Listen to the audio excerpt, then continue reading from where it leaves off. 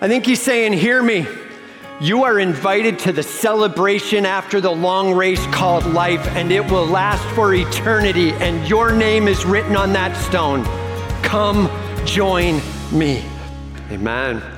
Well, it's great to be here with you. It's great to be worshiping with you, whether you joined us here in person or online. Man, we are here to make much of Jesus Christ. It is all about his name, his fame, his glory. Can't say that enough times. It is all about Jesus. And all of God's people said, amen, man. Don't miss it. The church needs to be rallying together for the purpose of celebrating Christ. And in fact, we're going to see that big time in the passage we're looking at today.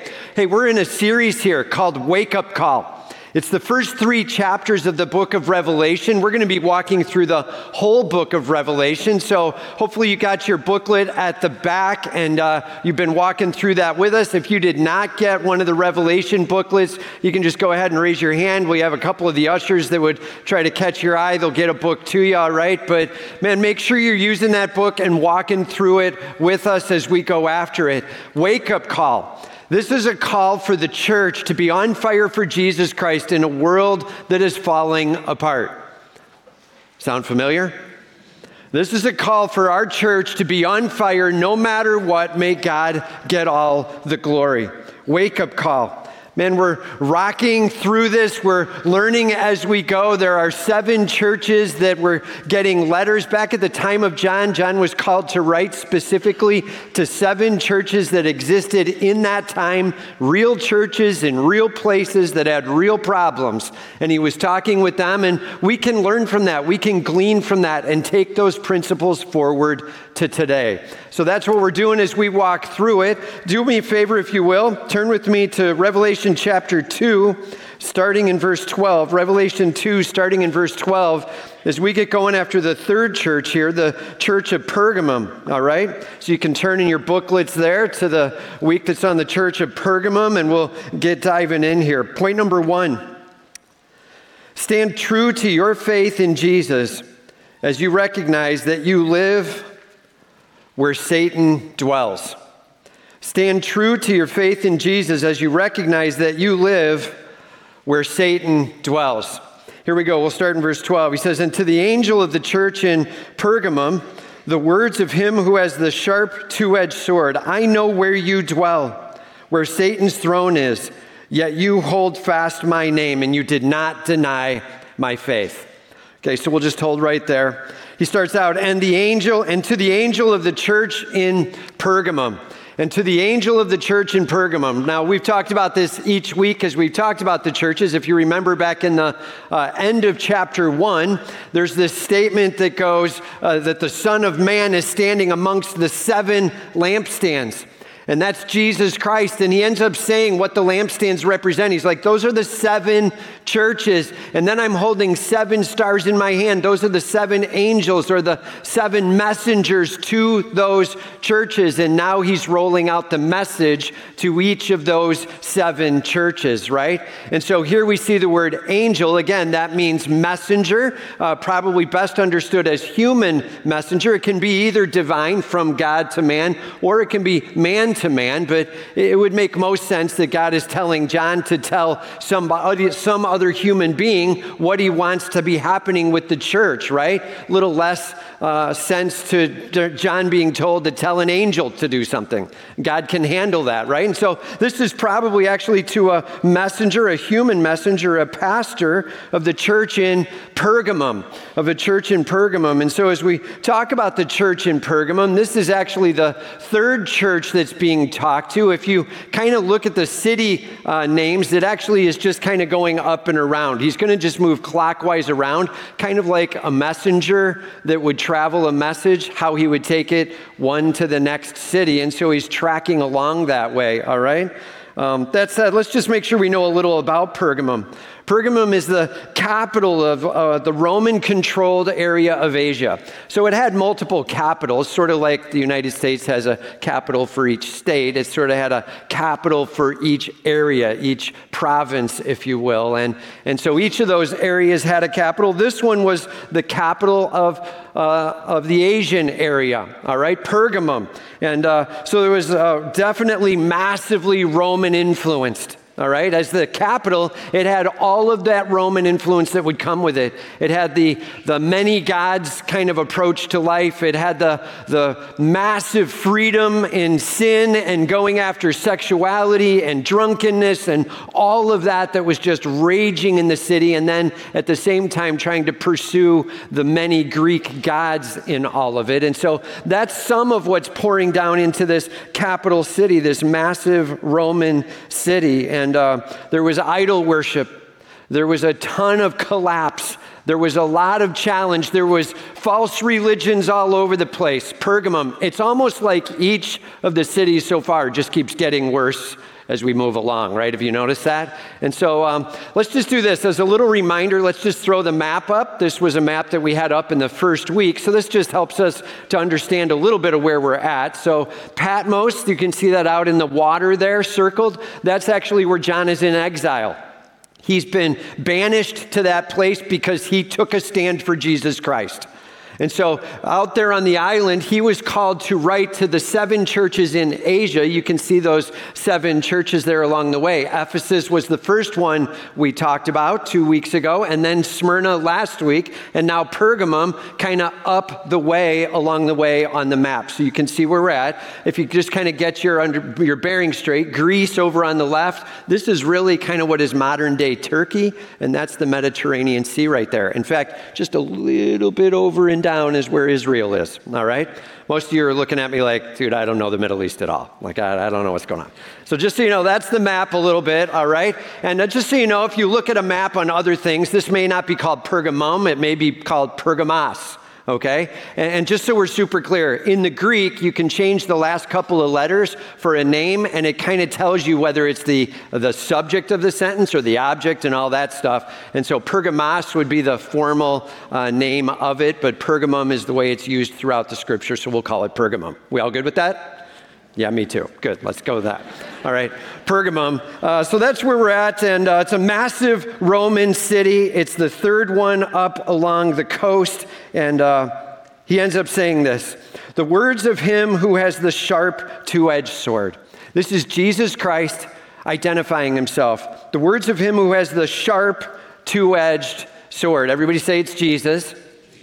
Right, he's the one who has this sharp two-edged sword. We know actually from Revelation 20 and 19, we see Jesus ruling with truth. Revelation 19 says that he has the sword coming from his mouth. We actually see that in Revelation chapter 1 as well. And so we know this is the spoken word of Jesus Christ. This is the authoritative truth of Jesus Christ. He knows what is true. He knows what is right. He knows what is absolutely, solidly holy, and he declares that, and he lives by that. He's like, to the one who knows that, truth and holiness, and it just rolls off his lips. Out of the abundance of the heart, the mouth speaks, and this is what's coming off of Jesus' mouth, massive holiness and truth. That is who our King is, Jesus Christ. All right. Hebrews 4:12 talks about the word of God being sharper than any two-edged sword. And so what Jesus ends up revealing out is much of what we have recorded in our scripture, in the Bible. We will follow God's word. This is his double-edged sword being revealed out to us. We as a church will not move off of God's word. And all of God's people said, Jesus Christ, the one who speaks the double-edged sword of word, well, we trust him, we worship him, and we praise him. He says, Jesus continues, I know where you dwell, where Satan's throne is. Well, that doesn't sound like a nice place to live, right? And he's like, I just want you to know, I know how hard it is on you. Like one of the statements he makes to Pergamum, I understand what you're under. I know the load that you're bearing. I know how difficult this is for you. I know where you live. I know the amount of sin. I know the amount of selfishness. I know the amount of false religion. I know the amount of idolatry and sexuality and drunkenness, and I know. And I also know that it's Satan's throne. Now, you can say, well, this is either literal or metaphorical. I'll say it this way. We know that Satan loves to influence where there is already high influence. Where there's high leaderships, he loves to influence. This is a capital city of the Roman province of Asia. Of course, Satan is going to be taking over there and longing to grab a hold of leaders and twist their minds and get them to think in a way that is so anti-Christian, so against Christ, so against holiness, so against truth. And as he twists the leaders' thinking, getting them to begin to celebrate sin and go after sin, now they start influencing the whole area for it. So yeah, this is a throne of Satan. He is taking up shop and influencing down into the community in a massive, massive way. And don't kid yourself. We wrestle not against flesh and blood. It's not about person-to-person struggle. We wrestle against principalities and powers and rulers in high, dark places. Man, Satan influences in this world. Now, don't miss it. God has his hand on it. God knows exactly what's going on, and nothing happens without God saying, okay, I'm going to allow that, but none of this. His hedge of protection, God on it sovereignly. God has a plan. Everybody say God has a plan. So never get so focused on Satan that you lose track of God's got it. And he's allowing certain things to take place. Satan having a high influence into some of the leadership and them now having a high influence into the community. And it is a deep sinfulness that is going on. He says, yet you, the church there in Pergamum, you hold fast my name. Like you are holding on with your worship. You are holding on in your celebration. You are making much of me in an area that doesn't want to do that. You are willing to say, I stand for Jesus Christ, no matter what. I hold fast. Man, he's basically saying, great job. Thank you for celebrating my name and worshiping even in the midst of a dark, dark world. And he says, and you did not deny my faith. While Satan pressed in, while Satan persecuted, while Satan stung and brought massive cancel culture of their own type, whatever was stirring up into their world, they stood against and they held firm. The church stood strong for Jesus Christ and would not deny the faith. They believed that Jesus was risen from the dead, and they would not move off of it. They confessed him as Lord in charge, and they were longing for his return. Christ is coming again. Do what you want. That's where I stand. This church was on fire for Christ, and they were standing strong in the middle of a lot of oppression, and they claimed in the middle of the tough times that Jesus was their king. And then he gives us a little bit of an understanding of how bad it got. He says, even in the days of Antipas, my faithful witness, who was killed among you, where Satan dwells, just to make it clear again what's going on. So Satan rises up, and there's this faithful witness, Antipas. We don't know anything about Antipas. It doesn't say anything in Scripture about it. There are certain things that have been passed down through the centuries from the early church on, and one of those statements is that Antipas was an early church leader. He was an overseer. He was in charge of running a piece of the church. He took a hard stand for Jesus Christ. And in fact, the story goes that he would not bend. And because of it, they ended up burning him at the stake in a public forum to make the point that this will not be tolerated. What would not be tolerated? He refused to worship the emperor. Remember, in Rome, they always said, you have to worship me as God, at least one of the many gods. Just there's a lot of gods, but at least you're going to recognize me a little bit. And so once a year, you had to recognize him as God. You had to throw a little incense on a holy fire, and then you were fine. And they were like, no, we're not going to do it. And Antipas was like, look, I know you want me to recognize God. I do. His name is Jesus Christ. I recognize the God of the universe, and I will not move off of that. I will never declare this one as God. He's a created being, and I'm done. That was Antipas' stand, and it ended up costing him his life. And it doesn't say in Scripture exactly how, but the statements made through the church over the centuries have been being burned at the stake alive in front of everybody. Man, can you imagine that moment, that knock on the door, where you are Antipas, Antipas's family, maybe friends, you're over at the house, and all of a sudden you get the knock on the door. Antipas goes up and answers the door. There's Roman soldiers standing there. There's even maybe a witness or two behind him. It's like, that's the guy. That's the one who won't. And he looks at him, and the Roman soldiers say, I understand that you won't worship the emperor as king. Is that true? He says, that's true. Turn around, you're coming with us. Take him, shackle him, walk him along. There's the walk of shame in front of everybody else as he's being dragged along.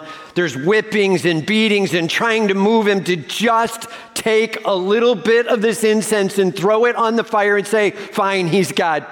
Fine. There's got to be some that were like, just say it, man. It doesn't matter. Save your life. And he's like, I will not. Jesus Christ is King of the universe, and I will not change my worship. And they end up taking him all the way to his death. Maybe that's fire in front of people, whatever it is, all the way to his death. It rocked the city. This is a key leader. Satan attacking the leadership of the church to see if he can weaken it, to see if he can get others to walk away from their faith. Sound familiar? Satan attacking in a way to try to weaken what the church can be doing as an impact. And Jesus Christ is saying, you did not even get rocked as you saw one of your key leads go through it. You held on. You stayed fast to my name. You hung in there. You magnified my name and stood beside me with all you've got. And that's our calling. Are you ready to magnify Christ no matter what? And that's our calling. And the wake-up call here from this church, I'll just say this, the word magnify, it's a little bit of a weird word because it has two very different meanings. Like one of the meanings is like to take a super small thing and like make it big enough that you can kind of see it, magnify, right? And so we look at like with a microscope or something. Like that's not the magnify we're talking about with God. God's not some super small being we're trying to make a little bigger. Everybody say, not that. Not that at all. The other word of magnify is to celebrate, to focus, to lift up all facets of this God and make sure that our attention is showing him as number one, to magnify him. That my distractions are set aside, you get everything. Man, that's huge. In fact, John Piper said this in something I was reading this week. He said, feel, think, and act in a way that celebrates God in all of his greatness. Feel, think, and act in a way that celebrates your God in all of his greatness. Magnify Jesus Christ, no matter what is washing on your shore. And all of God's people said, so what's washing on your shore this week? What's pressing in with you? What distractions are taking place that are making it hard for you to take a stand for Jesus?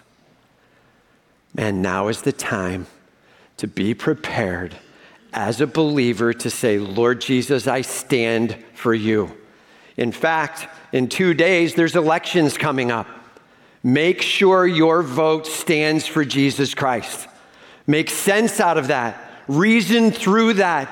You stand with Jesus, you stand for Jesus, may he get all the glory. Ready? And all of God's people said. Amen. Enough said on that. Man, may God truly we live in a democratic environment where we literally get a little bit of a say. Praise God for it and go after that. May God truly get all the praise. So simply put, are you ready to take your stand? Are you ready to magnify Jesus Christ? Point number 2, set down any worthless idols and false teachings. Repent and follow your king. Set down any worthless idols and false teachings. Repent and follow your king. Now, he just got done saying, you have done phenomenally. You have been holding up my name. You have been standing with me. You are doing a great job, right? And then the next word he says, but. And so here we go again, right? And there's a number of these within the 7 churches. There's only a couple that actually were just told positive things. And in fact, things were going pretty rough for them, right? But here, Pergamum, thanks for standing up. Nice job, but. And when we hear the word but, it's a good time for us to say, uh-oh.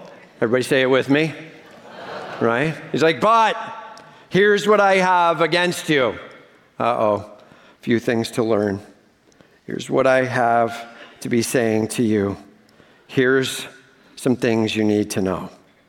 He says, you have some there. Everybody say some. You have some there who hold the teaching of Balaam and who taught Balak to put a stumbling block before the sons of Israel. Like, you hold the position of Balaam. Some hold this position. Not all. There's a few within the church. Well, what is this stumbling block? What is this position that Balaam took? Well, just so you know, this comes from Numbers chapters 22 to 25. You can write that down if you want to read it later. You can. It's a pretty easy story to read. Balaam, he's a prophet, but he's not an Israeli prophet. He's non-Israel prophet. Okay? So God sometimes talks with him and communicates to him and communicating to the unbelieving world, letting them know things that are going on. This is a non-Jewish prophet. And at moments, the Lord of the universe chose to reveal through him. And Balak is a king of one of the local areas there. And he knew that he was actually very, very influential, Balaam was. So he went to him and he said, Balaam, I'm about ready to go up against Israel. Do me a favor. You curse them. Just give me an advantage, man. Do some things. Say something. Make it bad for them. Call out some of your connections. Just make it go south. That's what I need you to do. And Balaam was like, okay. And so he stands up to start to curse. And the God of the universe ends up making it clear. Dude, you're not going to curse them.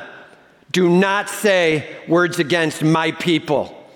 And Balaam hears it, gets how severe God is talking, so he turns it around and begins to lavish on praise and blessing for them. Like, I got it. And he's blessing them. And he gets done, and he looks at the human king standing next to him, Balak, who is like, that is not a curse. Got pretty ticked. In fact, 3 times over that happened, where Balaam ended up trying to give some kind of curse, but when he started, God made it clear, no. He ends up giving blessing after blessing after blessing. He's like, I cannot curse them. That will not happen. And Balak is like, you are not doing your job. They ended up having a little bit of a chat about it, and Balaam said, look, I cannot go after him, but I'll tell you this. There's a lot of women that they should be removing from their sight. God has commanded them of that, women from the other foreign countries and all their idols.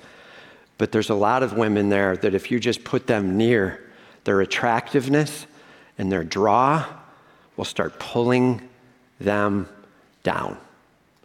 So just go do that. It's a passive form of doing something. Balak did that, and it ended up causing massive problems for Israel. So in fact, the Balaam sin is bringing in a form of temptation, bringing in things that look good from the world that tend to draw you down. He's like, there are some within your church that are being drawn down by the things of the world. They're putting things too close to themselves, and it's causing them to stumble. In a huge way, this is an easy way to trip them up. Balaam's way is often Satan's way. Just a little bit of temptation, and let's see how they stumble. May we get all the laughter. That's the goal. And he's like, be careful. There is Balaam's way in the midst of it. I'll just say it this way. You see it again and again today. You see the world pressing in and wanting the world's values to be embraced by the church. Maybe it's the statement on truth. Maybe it's statements on sexuality. Maybe it's statements on homosexuality or gender or whatever. And the world starts pressing in and saying, it is time for you to see it not through what the lens of God's saying, but through what we say. And the world presses and asks for the church to just take it inside a little bit, to just consider it some. And all of a sudden there's a softening, and there's a weakening, and then there's a collapsing. Be careful. The world pressing in and us taking on their value system, it's Balaam's challenge. I just wrote it into 3 words. This is Balaam's challenge. Ready? It starts with tolerance. First, tolerance. Well, you got to understand, they don't even know, they don't understand the holy God of the universe, and just tolerance. And so, we start with that tone. Tolerance moves to celebration. But look how free we are. Look at how we can celebrate even the stuff that's wrong. Do you see how and all of a sudden, as a church, you start celebrating that you're allowing sin. Tolerance leads to celebration, leads to participation. And once you're celebrating it, then you collapse into it, and it's taken you down. That's Balaam's challenge. Tolerance to celebration to participation. Be careful. Satan is continuing to do it even today.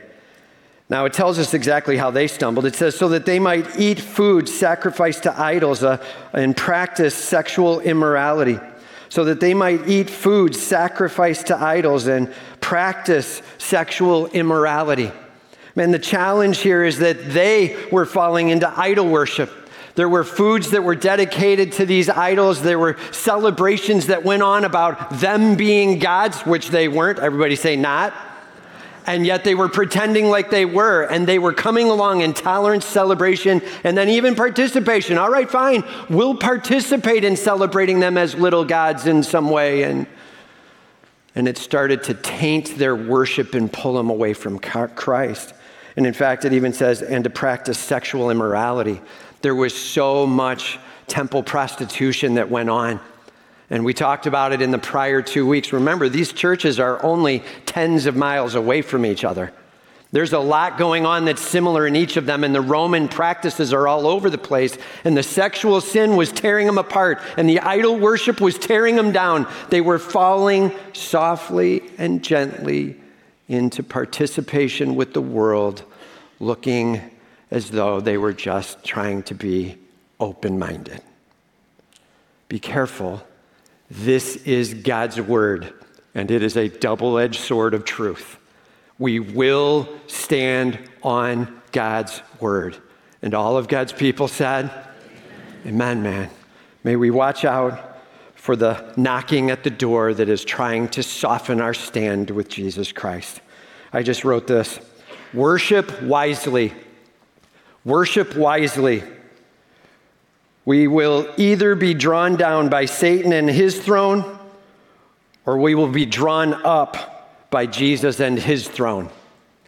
You will either be drawn down by Satan and his throne, or you will be drawn up by Jesus and his throne. Worship wisely. Choose well. Our job is to call the world to a saving faith in Christ, not have the world call us to less worship of him. May God get all the glory. And all of God's people said, he says, so also you have some who hold the teaching of the Nicolaitans. The Nicolaitans. And again, we have heard this word before. This was 2 weeks ago, and we don't know much about these guys. We do know that there seemed to be some celebration of sin, probably temple prostitution. There was some level of living out of sexuality and misconduct. There was a holiness collapse in the midst of it, and all of it just falling apart. There's a word that they use for this in missions. When you go get a missions degree, they talk about it as syncretism, where you take your faith and it blends with the world's culture right around there, and the two come together and it's a whole new thing. Syncretism. Like, be careful that we don't try to make us a blend of the world and Jesus. It is Jesus, Jesus, Jesus. May he get all the glory. And all of God's people said, huge deal. So yeah, they even had problems with the Nicolaitans, just like the church at Ephesus. It says, therefore, repent. Repent. It means turn from your evil deeds. Be done with what's going on. Turn and walk away from it. No more of it. Done. Repent. I am not going to fall. I am not going to trip. I'm not going to let tolerance lead to celebration, lead to participation. Done. May God get all the glory. He says, if not, have you ever heard one of those moments? Knock it off or else, right? He's like, if not, I will come to you soon and war against you with the sword of my mouth. And this is a huge, huge issue. That there is a massive threat down on the church, and Jesus is like, please, it's time to walk away from that, or I'm going to have to do something. This is kind of the ultimate parent moment of, don't make me come in there, right?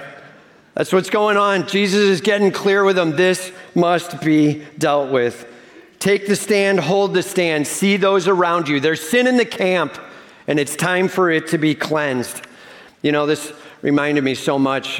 Just a handful of years ago, John and I were able to go to Israel, and just an awesome trip. We're hoping to be able to get something like that scheduled up again and be able to do something like that. But man, as we went to Israel, as we were standing there on the south side of the old city of Jerusalem, wall behind us of the great city, and the city of David out in front of us, which actually used to be where Israel would have lived way back in the Old Testament times. And you're looking out at that area. There's a little dip of a valley, and on the other side is all these homes. And it's actually this place where there was a ton of sin that was going on. This massive, horrible, ugly sin. And the sin that was going on, well, it was King Solomon in his day, when he had his 700 wives and 300 concubines. Everybody say that's a bad plan, right? Every once in a while, it'd be nice if Scripture just made it clear, right? Sometimes it just says he had 700 wives and 300, and you're like, is that good? That is not good, right? And so let's just make it clear that was a bad thing. Well, what does he do with them? They're not Jewish.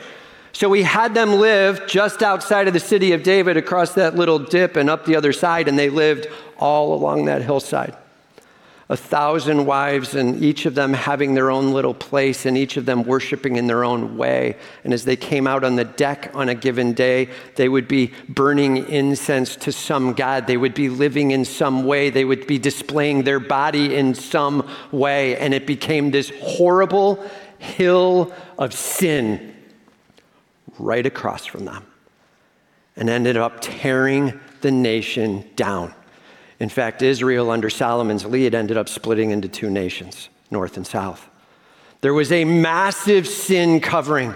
As you tolerate, it eventually moves to celebrate, which eventually moves to participate. And the idolatry that was allowed and tempered ended up bleeding into the nation and destroying them. Men, be careful how you live your life. Simple question. Are you tolerating too much? Are you even celebrating sin too much? What needs to stop? Jesus' battle cry, be done with it and turn, repent. No more. May God's holiness and righteousness be what leads me. May his word guide me. What needs to go in your life? And let's commit to it being gone today. And all of God's people said, amen. Point number 3 says, be a conqueror for Jesus, and you will receive hidden manna and a new name before your King. Be a conqueror for Jesus, and you will receive hidden manna and a new name before your King. It says, he who has an ear, let him hear what the Spirit says to the churches. He who has an ear, let him hear. This is the same recipe in every single one of the letters. So this is the third time we've heard it. He who has an ear to hear. Like, everybody just say, that's me. And if you've got an ear to hear, that's you, right? So yes, this is a letter to the church at that time, but actually it went to all 7 churches. They were seeing this whole book of Revelation. And so they were all seeing it, all challenged by all of what was being said. And now as we read of these churches, we can even take the principle forward to today and be challenged and take it. He who has an ear to hear, let him hear what the Spirit says to the churches. He says, to the one who conquers. Everybody say that's saved, right? Romans 8:39 says, we are all more than conquerors. There is nothing that can separate us from Jesus Christ. Do you get that?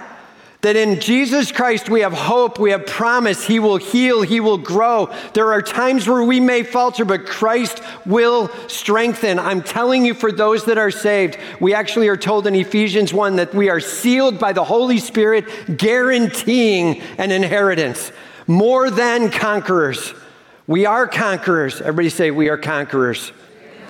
He said, for those who are conquerors, to the ones who conquer, I will give. And now he gets 2 blessings that he talks about. Jesus says, I will give some of the hidden manna. I will give some of the hidden manna. This is the food that was satisfying them when they were in the wilderness. This was the miracle food from God each and every day given to Israel. And so it's a metaphor here of all that's being given in life and hope. I will give you of the hidden manna. Jesus actually ended up calling himself the bread of life. He said, there's the manna from heaven that's actually the physical stuff, and I'm the bread of life, the spiritual. I'm the one who brings life eternal. John chapter 6, I am the bread of life. And he's like, just so you know, you get to taste of me and you get to taste of me forever. But get this, he's like, listen, you are being drawn. You are being drawn by this world into some ridiculous public parties. You're being drawn into where they're celebrating some idol and you're eating the meat and you love being at the celebration. You think that's a celebration? You should see the food I've got coming for you. You think that's a celebration? You should see the party we're going to unleash. Man, I'm telling you, we are going big and we are going eternal. Do not miss it. I am doing something massive and you get to taste of that. Celebrate forever. Me, the bread of life, and the manna you get to have for all eternity. And all of God's people said, man, a huge promise. And then he says, and I will give you a white stone with a new name written on that stone that no one knows except the one who receives it. And I will give you a white stone with a name written on it. And there's a couple different thoughts about what this means. There was like a jury system back then, and they would vote, and the white stone would mean you were voted innocent or at least not guilty, and the black stone would mean guilty. And it could mean that, except there's no name written on those stones. There was another stone that was given out that when you ran a race and you won the race, they would actually take a white stone and they would write your name on it. And that white stone with your name on it was given to you, and that was like your special invite to the party after the race for the winners. I think that's what this is. I think he's saying, hear me. You are invited to the celebration after the long race called life, and it will last for eternity, and your name is written on that stone. Come join me. We are going to have a party that so pales what this world is doing. Satan is trying to do nothing but a look-alike. You hang on. I'm going to blow your mind with the celebration we're going to have, and it's going to go on forever and ever and ever. You having a personal relationship with your God, a name given by Him to you, a special name between you and Him. May God get all the glory. He's like, hear me. This world is trying to sell relationship and celebration and party. It is nothing. I have it all. Stay with me. Hang in there. Don't let the world distract. We are running hard for glory. May God get all the praise. And all of God's people said, may we magnify Jesus Christ with all we've got. Let's pray.